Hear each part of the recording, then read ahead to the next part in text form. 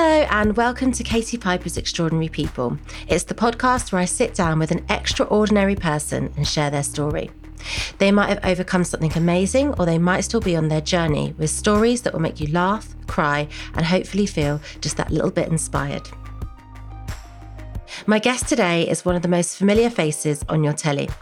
Starting out by beating 3,000 other hopefuls to win a presenting gig on MTV, this hard-working lady didn't let the opportunity go to waste.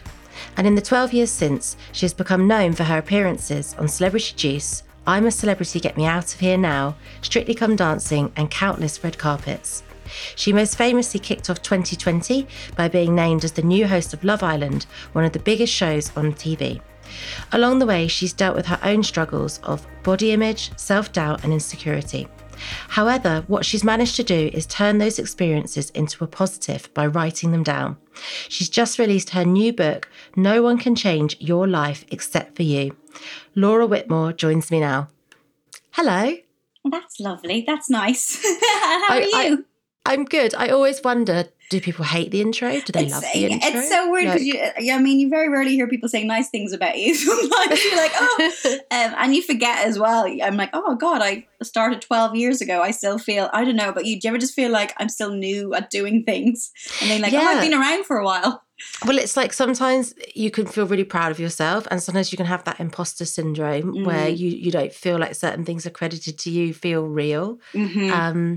But yeah, I mean, it must be quite surreal at the moment writing your book. I've got a copy of the book, and I was thinking, well, how would you name it? Is it a memoir? Is it a self-help book? Is it a combination? Yeah, it's tough. It's because like someone's like, "What's your book about?" And I'm like, "Well, let me give you like a chapter of an explanation." It's definitely not a memoir, but I think you can only write about what you know. So I'd say like anecdotal, and there's definitely anecdotes from my own life. And it's the first book I've written. I love writing, and I came from more a journalistic background, more like a newsroom, and then kind of got into music. And I've written quite a lot of articles over the last few years, but writing the long form, as you know, is very different. It's very different. Yeah. And trying to bring all those ideas together into one thing. And there was kind of a common theme around a lot of things that I was writing, and I kept coming back to the you. And for me, I'd say it's definitely anecdotal. It's definitely self-help. People are scared of the word self-help, aren't they? Like when you say it, they're like, oh, but it's so broad now, though, isn't it? It's not so broad. What it used to be. Like, yeah. But if you actually think about what it means, do you want to help yourself? I mean, if you're not going to help yourself, no one else is. And for me, it's like little things I've kind of picked up. I've done a lot of research. You mentioned imposter syndrome there, and that's something I've dealt with for a long time. And I was really surprised when I started out in my career, and I'd interview these massive stars for MTV, and like massive and the most successful people you can imagine. And then, Katie, they'd be the most insecure, unaware, modest people. Not everyone, but like a lot would be.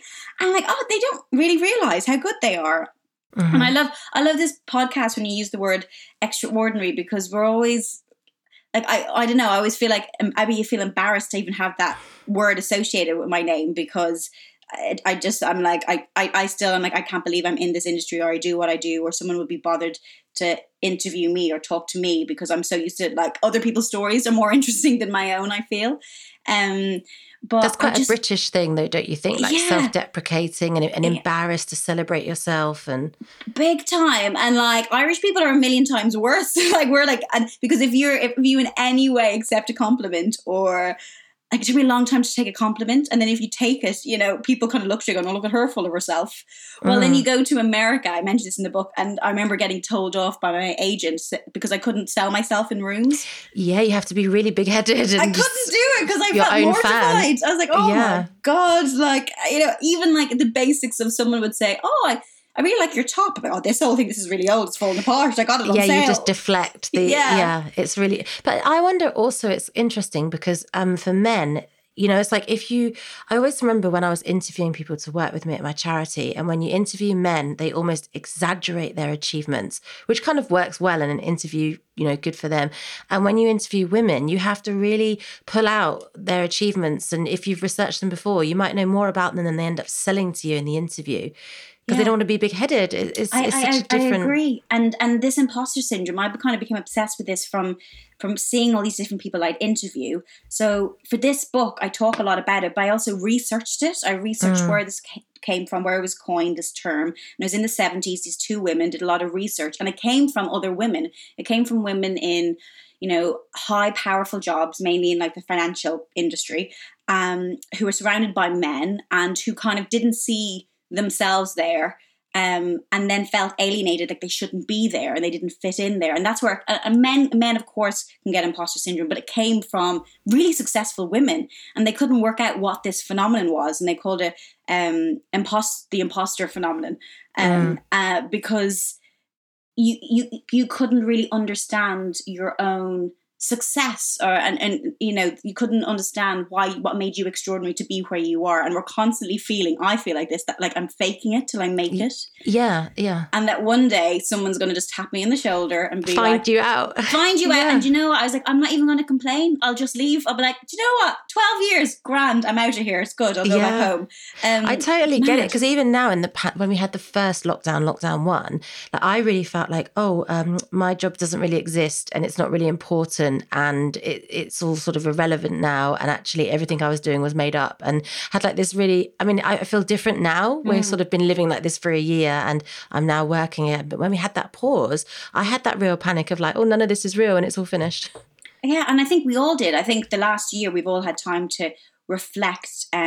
For me, writing this book, I've kind of been writing bits of it for like 4 years. Oh, really? And nothing like a pandemic, Katie, nothing like a pandemic and a lockdown to make you know, reflect on life and finish those projects you've never finished before.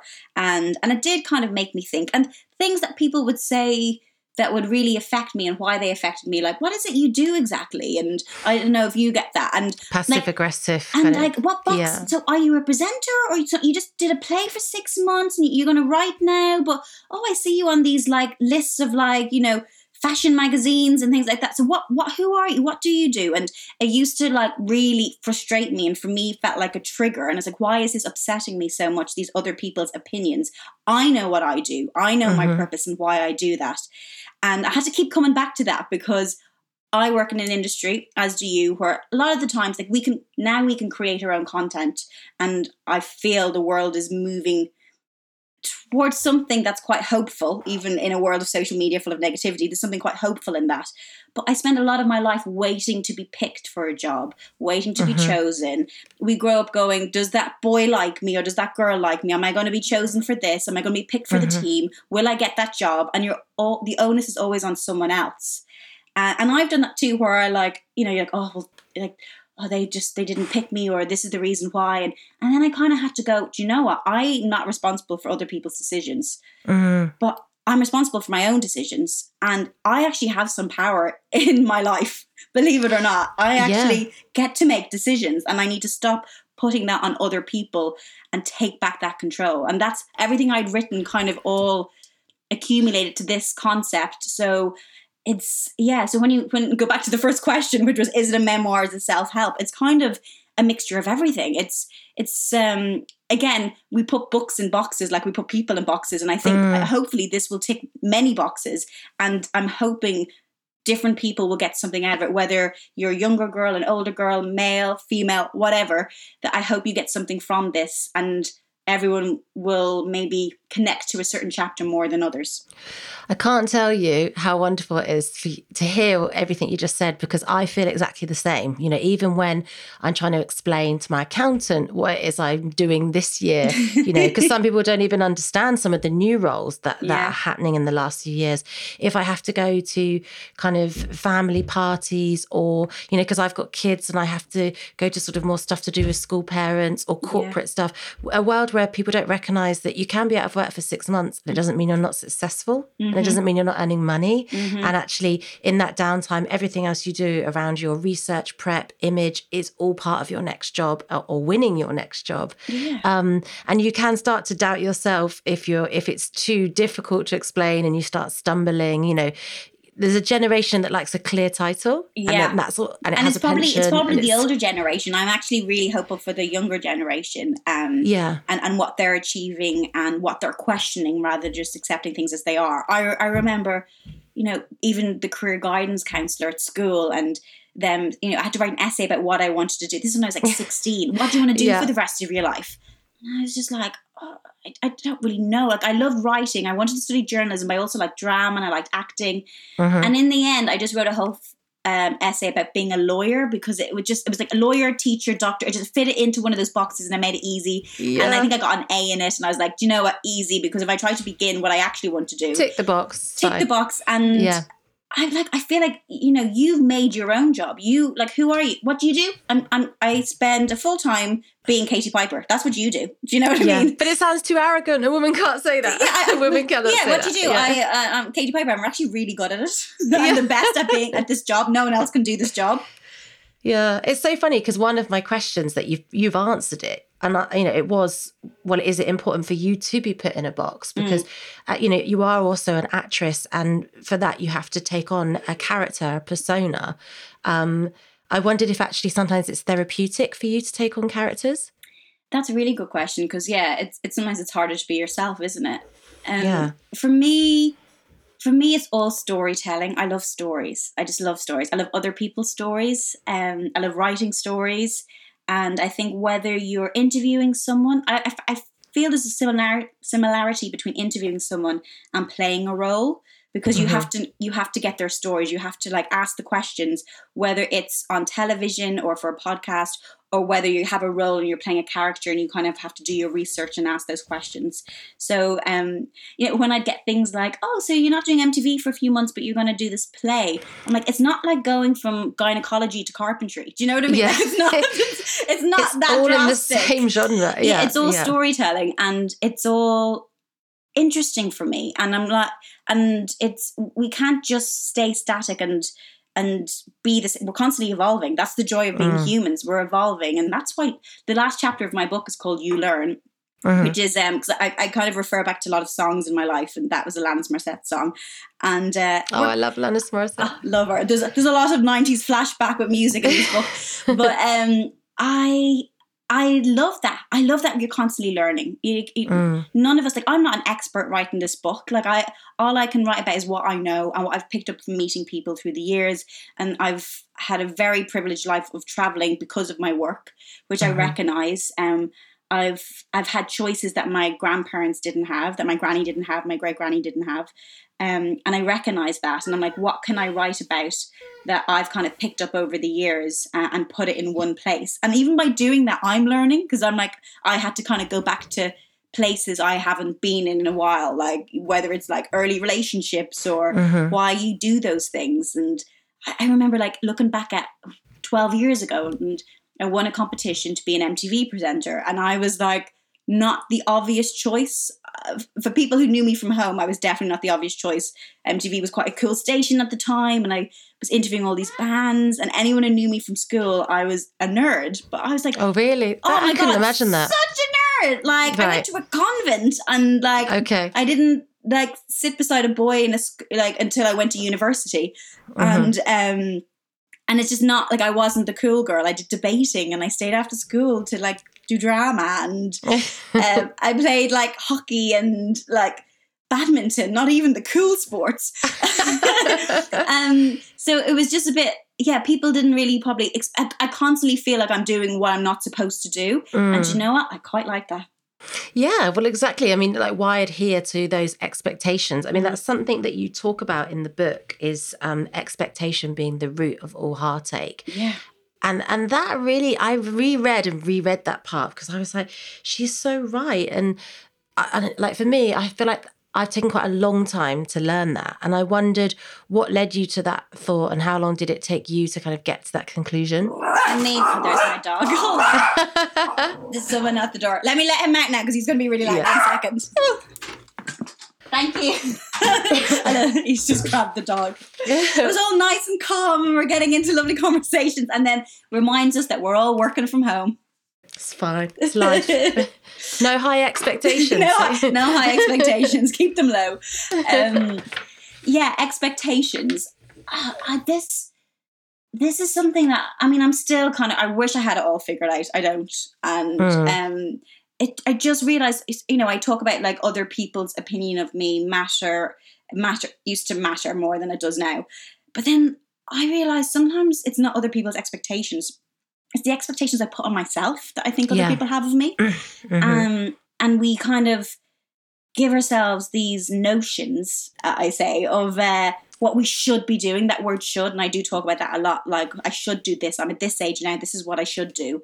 And really, like, other people, what they expect of you, everyone's so self-absorbed. They don't really care what other people are doing. They'll make comments and then they'll forget about it. And it's more ourselves. And I had to look at like the pressures I was putting on myself. And I think we sort of kind of have to rip up that rule book. And do you think it's hard though as well, like because you're a woman in a competitive kind of freelance industry as well? Yeah. I mean, I guess it's the same for guys, but it feels more heightened for women. There's a lot of comparisons. And again, you know, you talk about comparisons in the book. Is it something that you've struggled with in and out of work? Yeah, like I remember even, like, I got my first job from a competition. Like, the word itself there is compete. But I never, at the time, I was just loving life because I came from a single parent background in Ireland. My mom is an incredible woman, very headstrong, raised her daughter herself, worked full time. So I always had this, you know, strong work ethic where you have to work hard. And I didn't know anyone in the TV world. And I entered this competition to kind of hopefully get an email address or maybe some work experience or some sort of, you know, get into MTV or get to London, you know. I was going to say, was that the plan? Because I came from like a really small village and my plan was like, get to London. That was like the kind of thing. See the world. Like, how can you understand the world if you haven't seen it? And like, I love where I come from, but it's small and you see the same people and it's the same. Like, if all you know is one thing, it's not your fault. You just haven't seen the options. You haven't had choice or options. So I was very grateful that, like, I didn't expect to win at all. So I never saw it as a competition. I just saw it as like, I've got an email address and I'm in London and isn't this great? And it was only like after a few years of being in the industry that I saw this, not even rivalry between women, that I felt like was forced upon us. And even like, you know, the first time I was in like a fashion magazine and it's like I was wearing the same outfit as someone else and it was like, who wore it best? And I'm like, we both look shit hot, you know, like why can't that be the narrative? But we become so immune to seeing that all the time. And I kind of thought, oh, well, I've seen other women, that happens to other women. So that's just normal. Like, that's normal. And like, I almost felt like, oh yeah, I've made it that far that I'm being compared to other women rather than going, well, that's absolutely shit. Like, rather than celebrating both of us looking great, we have to decide who looks better. Rather than celebrating the fact that we're both unique and individual and accessorized differently, we have to be like, oh, well, one of them is clearly going to, you know, be better at styling themselves than the other. And it just frustrated me. And then I felt the more I kind of, it's really annoying, the better I did, the more I was put up against other women. And really, it's because of other women that I do what I do. It's growing up watching telly in Ireland, and I'd see in Ireland broadcasters like Miriam O'Callaghan, who I love, watching like Davina McCall, watching Cat Deely on a Saturday with Anton Deck, and seeing these strong women made me want to get into telly. So why do I have to suddenly be competing with them? Did you always know from a young age then that the acting, presenting, it was something that you wanted to pursue and were passionate about? Yeah, I knew I wasn't very good at sitting still. My mom told me that. But I was quite quiet. I was quiet when I was younger. So much so that the teacher was worried about me. I was quite small. I didn't grow for ages. I'm quite tall now, but it was really small. So I looked smaller than everyone else. I was really quiet. So I think the teacher brought my mom in and was like, oh, Lord, you know, she doesn't communicate that much in class. Maybe send her to some drama lessons. And I think she did that when I was about like 6 or 7. And she said the girl who came home was a different person. Really? Like, so do you think you were shy before? Is that fair to say? Yeah. And do you know, like a lot of people have talked about this before, like the space you have in a room, you always want to be small. You don't want to take, as a female, we don't want to take up much space, God forbid. And that's associated with body image, why we always want to be smaller and thinner. And whenever, you know, we're always kind of, God forbid, you're taking up too much room or you're too loud or you're too bossy or you're too opinionated. So you kind of want to take up that space. And I think from a young age, I had this brilliant drama teacher who, it's okay to be loud and not to speak over other people, but it's okay to say your piece. And also listen as well, taking up space by being present with all the conversations that are going in this room. And I think it's quite a lot for a 6 or 7 year old to take in. Yeah. but I do remember subconsciously, isn't it? And like you said, it's actually about those role models who are doing it before you and showing you, and you're sort of being inspired and following that lead. Yeah, definitely. And like the first chapter in the book kind of centers around a poem I wrote last year around International Women's Day called She. And the first line of the poem is "She is strong." And I talk a lot about women and a lot about women in my life and my grandmother and my mom. But then also on the wider scale, Alanis Morissette, like listening to the music of Alanis when I was like early teens and going, what is this? This is amazing. And Dolores O'Riordan from the Cranberries. And then, you know, people in politics like Mary Robinson, who was the first female president of Ireland. And I remember watching, I must have been about 8 or 9. I remember watching Mary Robinson, who's the first female president of Ireland. And she was on the news and she was in Somalia, and it was a huge crisis going on. And she was surrounded by all these locals. And, you know, she was in a man's world because all the other politicians were male. And she cried. And I remember it was a big thing at the time where it was like, oh my God, like, you know, a woman crying on television, you know, she's getting emotional, and as though that's a negative thing. And I remember thinking that's really empowering, because having emotion is not a bad thing. Having emotion shows that you have feeling and you care. And connection with real people. Empathy. Something in common. Yeah. That human side. I guess it's almost actually being strong enough to be able to cry on telly is actually a strength. Yeah. And I also think there's a lot of politicians at the moment who could do with showing some emotion sometimes. But genuine ones. We don't want any fake ones. Not I can't the bad handle that. No, I for can the love think of of God. some of those. Authenticity is something that we need to talk about. Do you ever wonder how celebrities order food? Like, is Sarah Paulson a Diet Coke or a regular Coke girlie? Some peasant Coke? No. Or how does Sofia Vergara order a pizza? No, nothing. No tomatoes. I cannot eat tomatoes. Yes. Are you cool with mushrooms? Not really. If these are the details you need, and I know you do, I have the podcast for you. I'm Jesse Tyler Ferguson, and on my podcast, Dinners on Me, I take some notable friends of mine out to dinners in Los Angeles and New York City. Listen wherever you get your podcasts. That thing was delicious.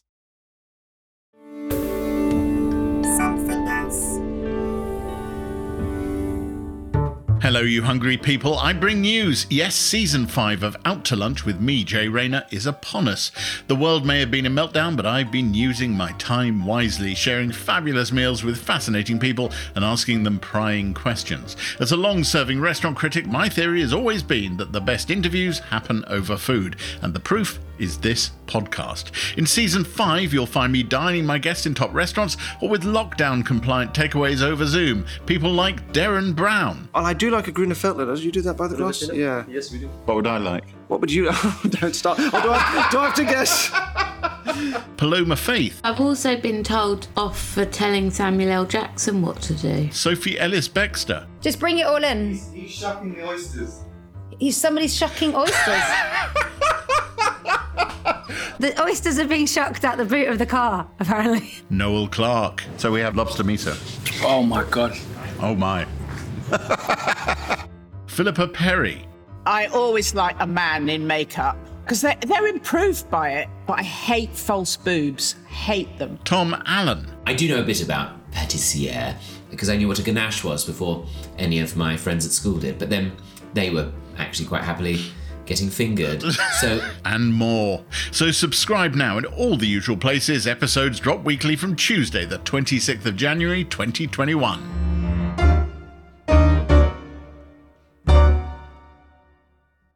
I thought reading your book, it was very authentic. That's nice. Thank you. That's a huge compliment. Yeah, and actually I do feel that you're not really one of those people that kind of blogs and Instagrams loads of stuff about their personal life. So I'm not saying that you're not normally authentic, but you're normally private and professional. It's probably protective, if I'm honest. That's boundaried, perhaps. Just boundaried, healthy boundaries. So I did wonder if when people buy this book and read it, are they going to have any misconceptions blown out of the water? Do you think people have misconceptions about you? Oh, definitely. I mean, everyone will have an opinion of some degree, whether it's the extreme sides of the spectrum, whether you're the worst person in the world or the greatest person in the world, and neither are true. So, yeah, I think I've always been very cautious. Writing the book was lovely because I kind of wrote it without thinking anyone would read it.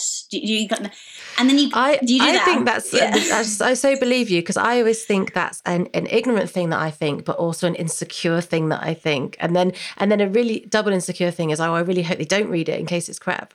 Like, it's so weird. Or I've said too much. And then the joy is you do it in your own time. It's not like live television, or it's not like putting up a post on Instagram straight away. It's you write it.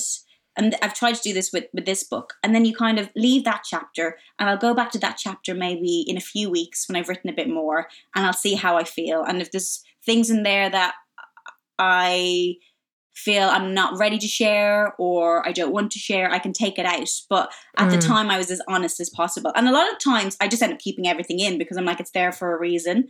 But it's a safe space because it's my book and it's my writing, and it's not being interviewed by a newspaper where something you say is taken out of context. And that's why I love podcasts, because I think the whole thing is there for someone to listen to, and the tone is there. It's conversational. It's not rushed. Well, when you do, and I've done this in the past, and I'm sure you've done it, where you've done an interview and a soundbite is taken and a quote is taken and a headline is twisted, and that's not the context or what you meant, or you never actually spoke about that. And that's what made me be protective, and I would have things, especially when I start.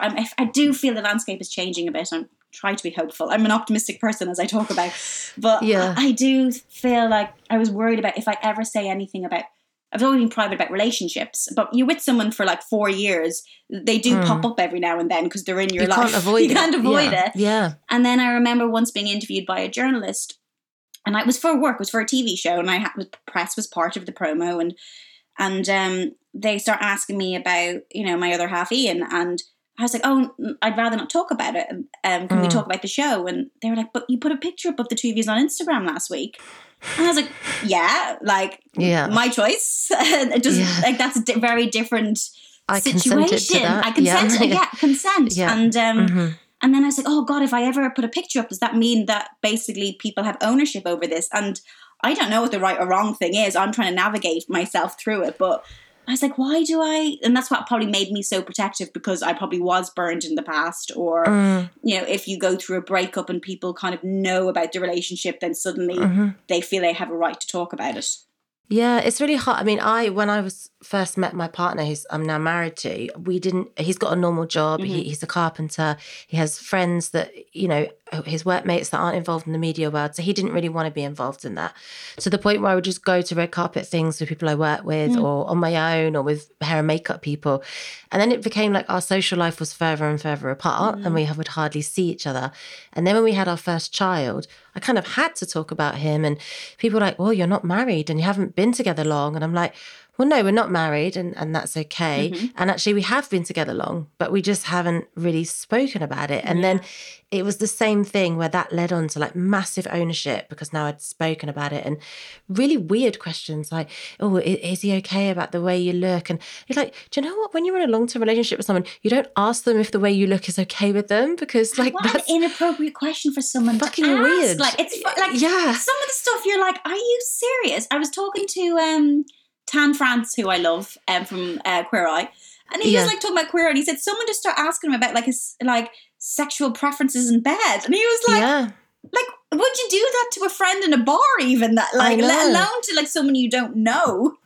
But also this desperation for some people to want your story to have a beginning, a middle, and an end, and a lot of people wanting this narrative for me to say, I'm so lucky he's with me and I met him, and it's like they've written what they want to write already. They just And I'm like, I'm not going to give young girls that narrative because neither of us are lucky. We both decided to enter in a mutual relationship and we can both leave at any time. It's nothing to do with like, I'm grateful to him or he's grateful to me. You know, it's just a normal relationship. Union. Yeah. It's which is quite boring to write about, Yeah. I guess. You know, there's no kind of like uplifting moment of feeling so lucky that I'm not single or something, you know. It's just, and like, do you think a guy would get asked those questions as much? Probably not. I know. And also women are talked about how they look so much. Like, I get so frustrated about, like, we both work really, really hard. And there's so many different, like, people will see nice, pretty pictures in a dress at something, at an event. And I'm like, well, I've actually been at that event to work, or I'm there because maybe you've been like nominated for a show you're in, or whatever the reason is. And the whole storyline is like what you're wearing at the red carpet, or when I was single, it's like who you were seen with, because God forbid I was just single and like there for fun, and of course I was there to find a man, like, you know, and it just pissed me off because like I just felt the men I was working with weren't getting this like I was. I'm sure they were getting something else that they were annoyed about, but it just felt so unfair. And made me so angry. But then again, a part of me didn't say anything because I was like, oh, well, all the other women who I respect have gone before me. I've seen them talked about this way. Rather than go, well, so it's the norm again. Maybe like I should say something about it, or we should all talk about it. Because otherwise it's just going to be the same for the next generation and the next generation. Well, I did wonder, and selfishly, this is just for like my own research, because I'm wondering if I should be doing this myself, if the Laura Whitmore that we see on TV is a different character to the one at home. And if it is that necessary? Like, because when we think of corporate professional people in the city, they're definitely different people at work to who they are at home, because that's the requirement. That's your job, and, and it's confusing, isn't it? Because our job is supposed to be natural and genuine, but I don't know if that's wrong. Well, it's like a mixture of both. Like, I am there to do a job. It even reminds me of like when, you know, I worked on Love Island last year, and I'm a huge fan of that show, and I'd never been in the villa before, and I was in South Africa. And the first time I walked into the villa, I was like, oh my God, this is amazing. Look at the beds, look at this. And then I had to, like, the producer was like, now, remember why you're in there. You're the boss. and I had to kind of go in there. I remember, like, so one of the girls in the Islanders, Shauna, they were in a relationship, Shauna and Callum. And Callum went to Castlemore. He was coming back with another girl. I knew this because I had seen this already behind the scenes. Shauna didn't know. I went in and all I wanted to do was like tell her to run. I was like, you've got the hot tea. I was like, pick someone else. And she didn't. She was waiting for him. And I was like, I can't be Laura here because this is my job. I have to go in there as the host and do my job and like not make eye contact. And it was really hard. So I do think it's okay to have two different personas because I have a job to do. The same with like on radio. I have a radio show on BBC, and you kind of have to show both sides of the story. So sometimes I'll be interviewing someone and I just want to be like, you're bloody wrong.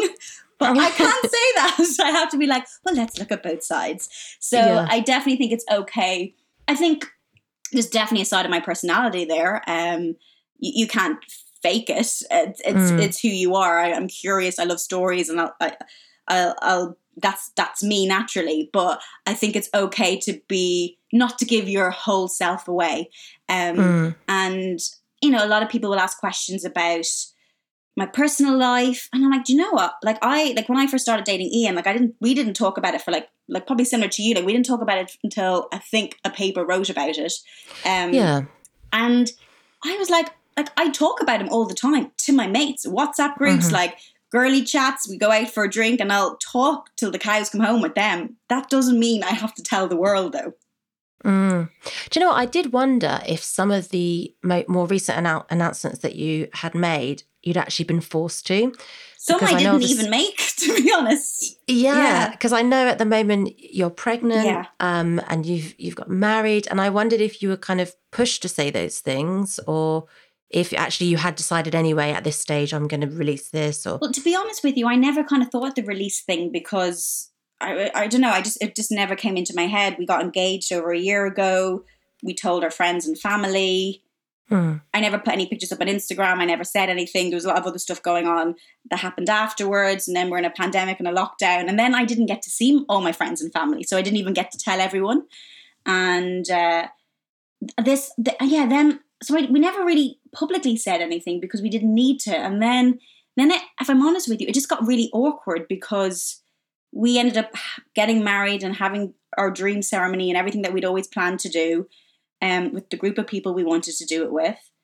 And then a paper printed our marriage cert, which I didn't know you could. I don't even have it. And I don't know. Right. Like, I was like, where does this come from? That has like our addresses on it and family details. Surely that's data protection and privacy I think law. they had to like cross out our actual address, but like birth certificates, death certificates, and marriage certificates are open for anybody, but you just don't think you'll see it in the paper. And we hadn't told. Cheers, guys. I was like, thanks, guys. Thanks for that. And then I got loads of lovely messages from people in my life who I haven't seen for a while because of obvious reasons, congratulating me on my wedding that I haven't told them about. And I was like, that's mine to tell. Like that's violation, isn't it? And I just felt so overwhelmed by it. And I remember when I was pregnant, I was a bit like, well, at some point, and I've seen women recently this happened to, there's going to be a pap shot of me with like a circle around my belly going, is Laura pregnant? Yeah. And we've seen this with like Natalie Portman, who's not even pregnant. She had to put up saying like, I'm not pregnant. And how is this still the narrative? We've seen it with Emma Stone, who doesn't matter if she's pregnant or not, but they've been following that poor woman around, taking pictures of her. And if she wants to tell people she's pregnant, if she is, then let her do that when she wants to. And I felt really lucky because I think I got away with like 6 months and I was filming Celeb It's a long Juice. time. It's a long time. Yeah. And also I've experienced miscarriage in the past. So I was like, I wanted to get my head around a pregnancy first. And I also wanted to get to a safe space that I felt comfortable in. And I thought, well, I'm going to talk about this when I'm ready to talk about it. And I was like, the first picture of my baby bump is not going to be some creepy man in a bush or in a car outside my house who's selling that picture to a paper. The first picture will be strong and powerful and it'll be on my terms. On your grounds. On my grounds. And I there's a brilliant photographer called Claire Rothstein and she did this brilliant video. I recommend anyone who hasn't seen it called Be a Lady, that Cynthia Nixon. Oh, I saw it. Made me cry. I saw it on Instagram. Yeah, so powerful. And and Claire did that, and we had kind of been talking back and forth. She didn't know I was pregnant at the time, but about doing a shoot. And I was like, oh, God, like she really like when I saw that, and it was an image she did with Rachel McAdams breastfeeding on set, and I just felt so powerful. I'm like, when the time comes, I want to do it my way, and the picture will be the picture I choose. So we had done this photo shoot, and we'd kind of kept it. And I was like, okay, at some point we'll do something with it. And then I got a call from my agent saying, one of the papers has said they've got news about you they're going to write about and they'd love to work with you on it. And I was like, work with me on it? Like, what the hell does that mean? And I was like, screw that. And then I just put up, I'm pregnant. It's like, I'm going to say it. Because it's the ownership, isn't it? And I don't know, it's still a trigger for me, stuff like that, because it can be overwhelming. And no one teaches you. No one teaches you how to deal with they it. teach you the opposite, to not make a fuss, to, don't Be rock a lady. the boat. Yeah. And I think, I observed some of the stuff you were doing on Twitter where you were calling out behavior that's not normal, that's being normalized. It's kind of verging on stalking and harassment. And you were calling it out as and when it was happening with mainly like, unsolicited pictures, pictures you don't know are being taken in personal moments, not in work moments. And I thought, God, it really goes back to that archaic thing of, even some of the responses from the general public who were thinking this way too, of like, wear a short skirt, you deserve to get raped. Asking and for it was like, well, you're on the red carpet some days having your picture taken and posing, so you can't not have your picture taken at these times. And it's like, are we really still there? Is that really what we just have to not call out and just carry on doing? And there was a brilliant actually response from someone I saw under these comments, and I loved her first. She was saying, I'm a nanny. I mind children for a living. That does not make it okay for a mother to knock on my door at 3 a.m. and give me her kids. And I'm like, it's the same thing. Such a good analogy. It's a good analogy. Yeah. And I think a lot of it comes from lack of understanding. Only because I'm in it, I'm probably a little bit more emotional and triggered by it. But I guess to someone at home, they might think that people are setting up these pictures and not know that it's a creepy man in a car. And some people do set up pictures, and if that's your decision, that's your decision. But it all comes down to decisions and consent. And, I'll go to work at BBC, and I'll know there's photographers at BBC. It's a work environment. It's a media outlet. There's always going to be photographers there. But actually, a few of them now, they ask, can I take your picture? I'm like, yeah, look how far we've come, guys. And I'm like, I'm going into work. Yes, you can. And it's in context. At least it is actually a media building. And not outside your house when you're doing the bins, or you're trying to, and especially when it's like you've got your mother with you, or your next door neighbor is, you said your other half doesn't work in this industry. Like, why should he be written about? You kind of feel really protective of these other people in your life. Yeah. Well, they don't want Jackie from Devon criticising their shoes and jacket. And they're just like, I know, it's like, because Jackie's opinion matters. Yeah. Another thing I know that you do, and you're really passionate about, is you lend your voice to causes that really matter to you. And most recently, you were very successful campaigning to legalise abortion in Northern Ireland. I just wondered how important is it for you to lend your voice to these issues, and to taking on these things. You need a lot of resilience and thick skin yourself. I wondered, in the book, do you talk about resilience and how you've developed yours? And well, also it's just kind of getting your head around it. I mentioned, growing up in a small town in Ireland. Like, I only knew one way. I remember when I was younger, going into town in Dublin, outside Leinster House government buildings, and seeing these signs saying abortion's wrong, and pictures of fetuses, and to me, I just grew up thinking abortion was wrong because that's all I knew, and I saw these pictures, rather than questioning the whole pro-choice side of things. And it was only like when I got older, and then you realise people in your life have had gone through things, and the reasons why some decisions have to be made. And I talk about this in the book, that like I've been so lucky that I've never found myself in a position where I've had to think about abortion. And I'm like, it is not something that you do lightly. It's a woman's body, and it's very intrusive. And for that to be a decision that a woman wants to make, there is a reason behind that, whether it's rape, whether it's whatever it is. It's not up to me to make that decision. But we almost don't have to justify it. You don't have to justify it, because it's not my body. I can talk about my body, but I can't talk about someone else's. But I remember realizing that one day, because all I saw was the pictures and this protest years ago as a kid. So I was like, oh, why would they kill babies? And because that's what was in my head. And then as I got older, as I saw the world, as I heard about women's experiences and women who died because they weren't allowed to have the abortion. And I was like, what? And for me, it was a learning experience. So there was this 8th Amendment in the Irish Constitution. So they were looking to repeal. And it was mad to tell my UK friends, because over in England, the law has been very different for a long time, and a lot of Irish girls just travelled over, unsafe, alone, costing them more money, then of course unable to kind of get up checkups that they needed. So it was still happening. It's not like it's not happening. It's that old school mentality of just brush it under the carpet and we pretend it's not happening. So it was still happening, but there was no protection there for women.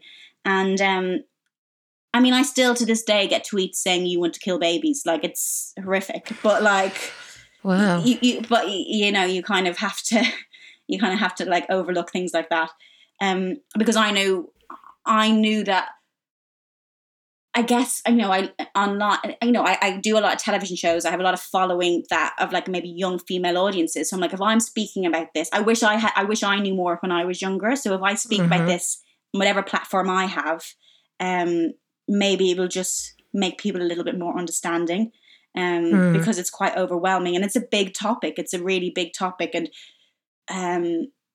you were successful. It was. It wasn't in vain. They repealed the 8 in the Republic of Ireland, and even actually speaking to my family about it, because I couldn't vote, because I've lived in the UK over 7 years, so I wasn't allowed to vote in Ireland.